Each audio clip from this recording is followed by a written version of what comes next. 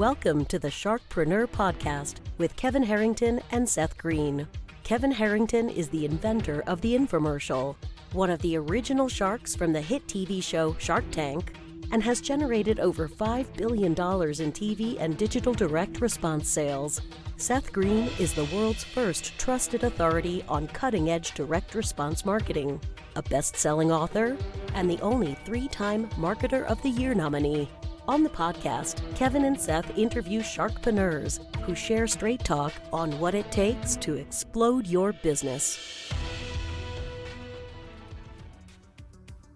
Why do so many businesses struggle while others seem to explode overnight? Do you wish you had the secret to this type of exponential growth? Now, I've scaled more than 20 businesses to over $100 million, and it's not just luck.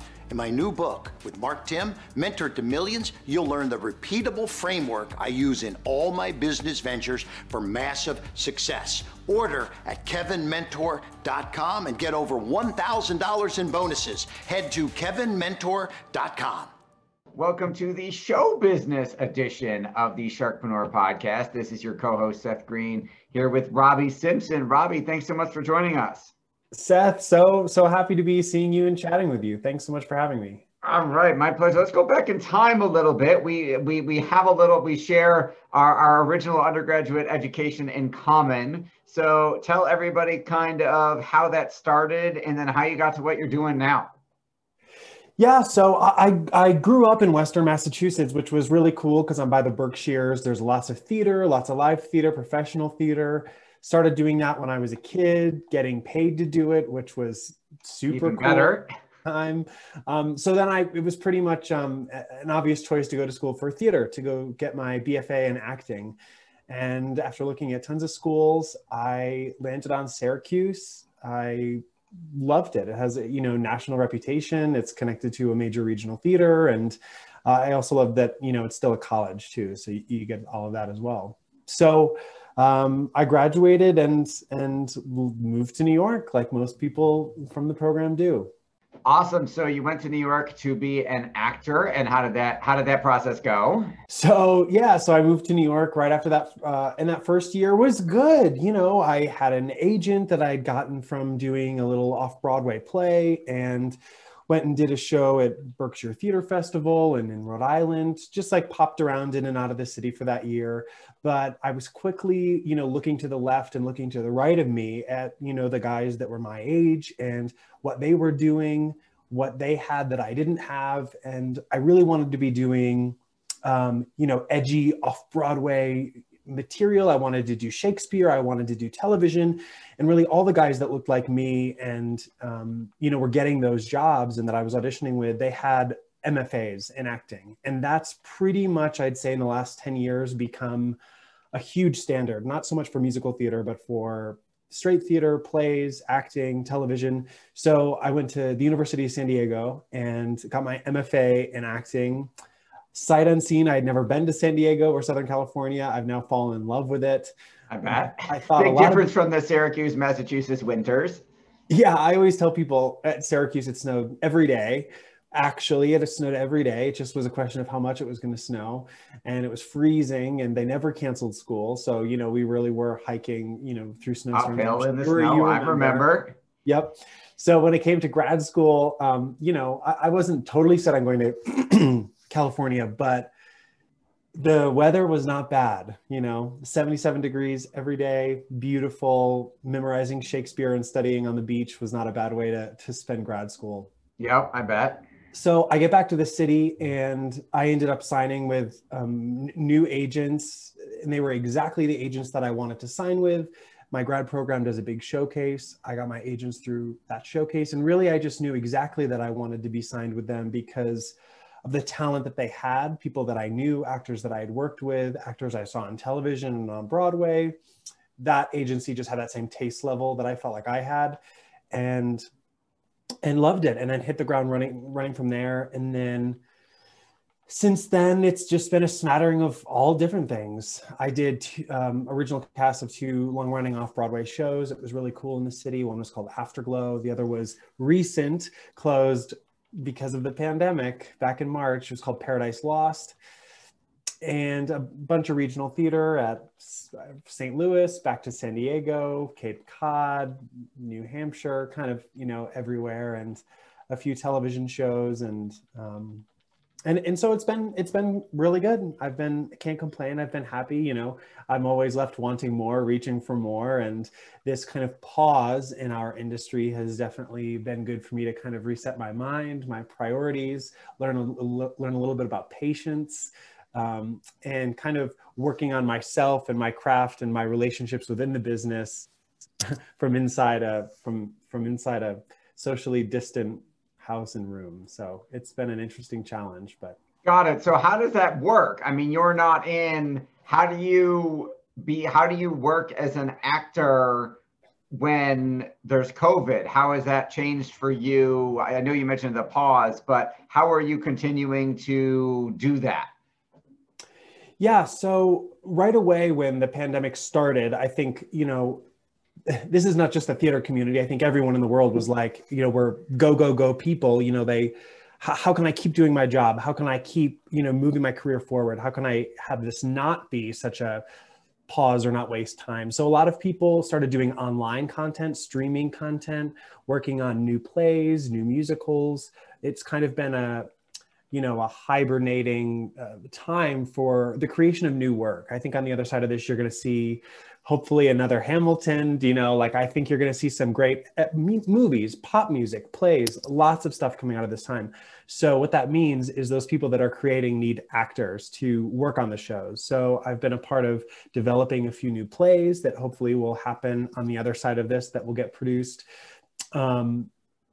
Yeah, so that's really been keeping me kind of busy. And then television really started again, at the end of the summer in September. So since September, the self-tape audition game has gotten really big, really intense. Television shows have found wonderful ways of working safely on set. So that's kept me busy, and I shot a commercial during this time. But the big thing that's kept me really busy is I started a podcast. Yes, the Breakdown with Robbie. Tell us about that. Yeah, so I actually started it 2 years ago. I started recording these conversations, but a side hustle for me in between these gigs is being a reader in auditions. So for people that don't know what that is, when you come in and audition for a play, or, say, Seth, you're coming in to audition for, Streetcar Named Desire or something. So you're going to read your audition scenes with me. Usually the casting director or the producers hire an actor to come in. I think in the past it had been casting directors or interns that were readers, but now there's been a big shift to let's have actors do their best work, and actors do their best work when they are listening and responding to another actor. So I kind of made that a side job. I was working for several theaters and casting directors and TV networks as a reader, which in and of itself is a great networking opportunity. You learn so much about auditioning. But I was really hearing all these insider conversations, things about the business that I had no idea about. And I have 2 degrees in theater, and neither one of these programs kind of prepared me for the business side of what we do every day. They prepare you from that first day of rehearsal or that first day on set to be able to do your job. But a lot of training programs don't really prepare their students for the hustle of the grind in the business, and how to get an agent, how to maintain an agent, how to create and maintain relationships with casting directors, which are arguably more important. How do you network? That word is such a scary, huge word in every industry, but specifically in theater, it can feel gratuitous, it can feel self-serving. So, really all these huge, important topics, usually it's people just learn the hard way, or they learn 15 years into the business. So I was hearing these conversations and thought every actor needs to hear this, and not even actors. I'm talking professors. I want to listen to these conversations that I've been having, because it can better prepare their students for today, and, family members or friends or fans of the industry. So I started recording these conversations with high-profile casting directors, agents, managers, producers, artistic directors, some high-profile actors that I think have something to say about the business side of what we do, sharing their experience with it. But really, for me, it's highlighting the thing you don't hear or see every day. A lot of these people that I have on my podcast, you can't really hear from them on any other podcast. The way you access this important information and this business knowledge previous to the pandemic were, they're called quote unquote pay to plays. You pay to meet a casting director and then they tell you, how they like people to come in for their auditions or advice on self-tapes, and you get to meet them, but you have to pay a few $100s for these sessions. So for me, it became quickly about leveling the playing field for everyone. So everyone has an opportunity and access to this information, regardless of whether you can pay a few $100s for these classes, which, let's be honest, a lot of actors can't even afford that in normal times. So now it's even worse, it's even harder. So it's been a pretty incredible ride, and it keeps unfolding in new and different ways. And now there's a few spin-offs I'm doing with the podcast. So it's been really cool in a way for me to stay artistic during this time as well. Editing, working on the social, the branding, kind of all that stuff also jazzes me and gets me excited. How are you getting, other than, let's say, your own agents that you have a relationship with, or the folks that you're being a reader for, how are you getting those folks to be on your show? Yeah, so I started with the people that I either know, and curating guests for the podcast, as you know, it's important. You want to have dynamic, interesting people that have something to say, people that people want to listen to. So I started with the people that I knew that were nominated for Tony Awards or were casting big Broadway shows or casting television. I keep thinking about it from the point of view of, I am the number one consumer of the podcast. Like, I'm the biggest fan of it. Who do I want to listen to? What stories do I want to hear? What advice about the business do I want to know? And who do I want to hear it from? So I did start with people I knew, acquaintances, asking them to do it. And then once I had a pretty reputable group, then I would just start reaching out to people I've maybe met once, or reaching out to people via their social channels, and just asking them, and people started saying yes. And then I got a few more bigger names on my roster. And then if you can get a hold of someone's email in this business, and you can just, send a few sentence email. Some of the best advice I ever got was, you can cold email anyone, just a few sentences, get right to the point. And it's not what you say, it's how you say it. So I've been really fortunate to have some really wonderful people say yes, which then begets more wonderful people to say yes. And, kind of once you have some big names in the business, my 20th episode I did with a director and actor named Joe Mantello. If you don't know his name, he was just in the Ryan Murphy Hollywood. He directed the Boys in the Band on Netflix, and literally 30 Broadway shows. So kind of once I got him on the podcast, so many other people have come along, and I've gotten the confidence to ask other people. So it's kind of a mix of different things, and it keeps evolving as I keep, building my roster, which is fun. What are some of the biggest lessons you've learned from the folks you've interviewed? Man, that is a good question. Some of the biggest things I've learned is, in the conversations I've been having recently, is that there is a human on every side of the interaction you have in this business. So this doesn't even go for theater, but I've been learning, you're writing an email, you're writing a business email, you're writing an email to someone who you respect, who you admire, and maybe you're asking something for them, either their time or an interview. And you can be human about it. We're in a pandemic. You can say, I hope you are healthy and safe, and your family is, and I'm kind of doing this thing, and why you're doing it, bringing a piece of myself into the email, but bringing more of myself into my television auditions, bringing more of myself into my theater auditions. That's really what people want to see. They don't want to see your technique. They don't want to see the craft. They don't want to see how smart you are. They want to see you interpret material in a way that can only be interpreted by you, because you're bringing your unique self to it, and kind of not being afraid to share that.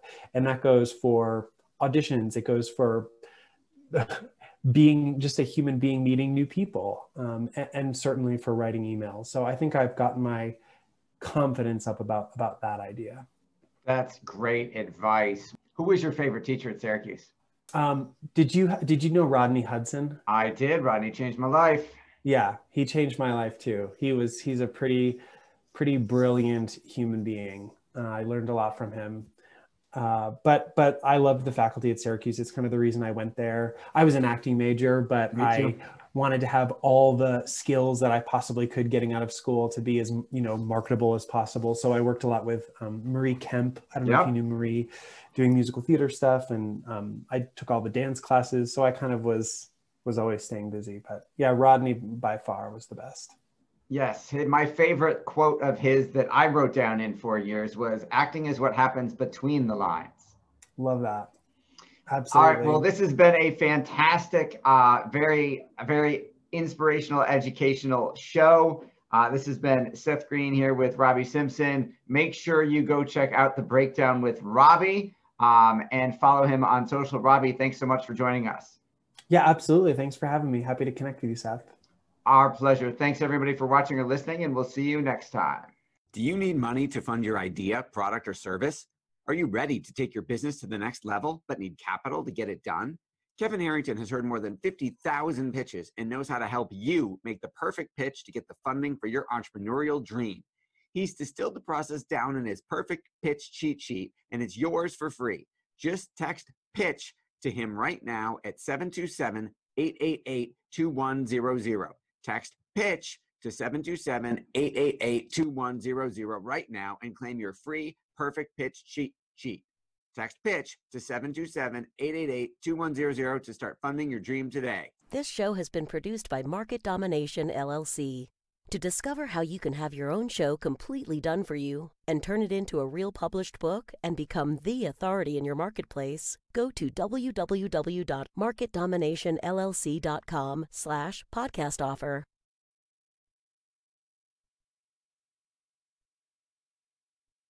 This podcast is a part of the C-Suite Radio Network.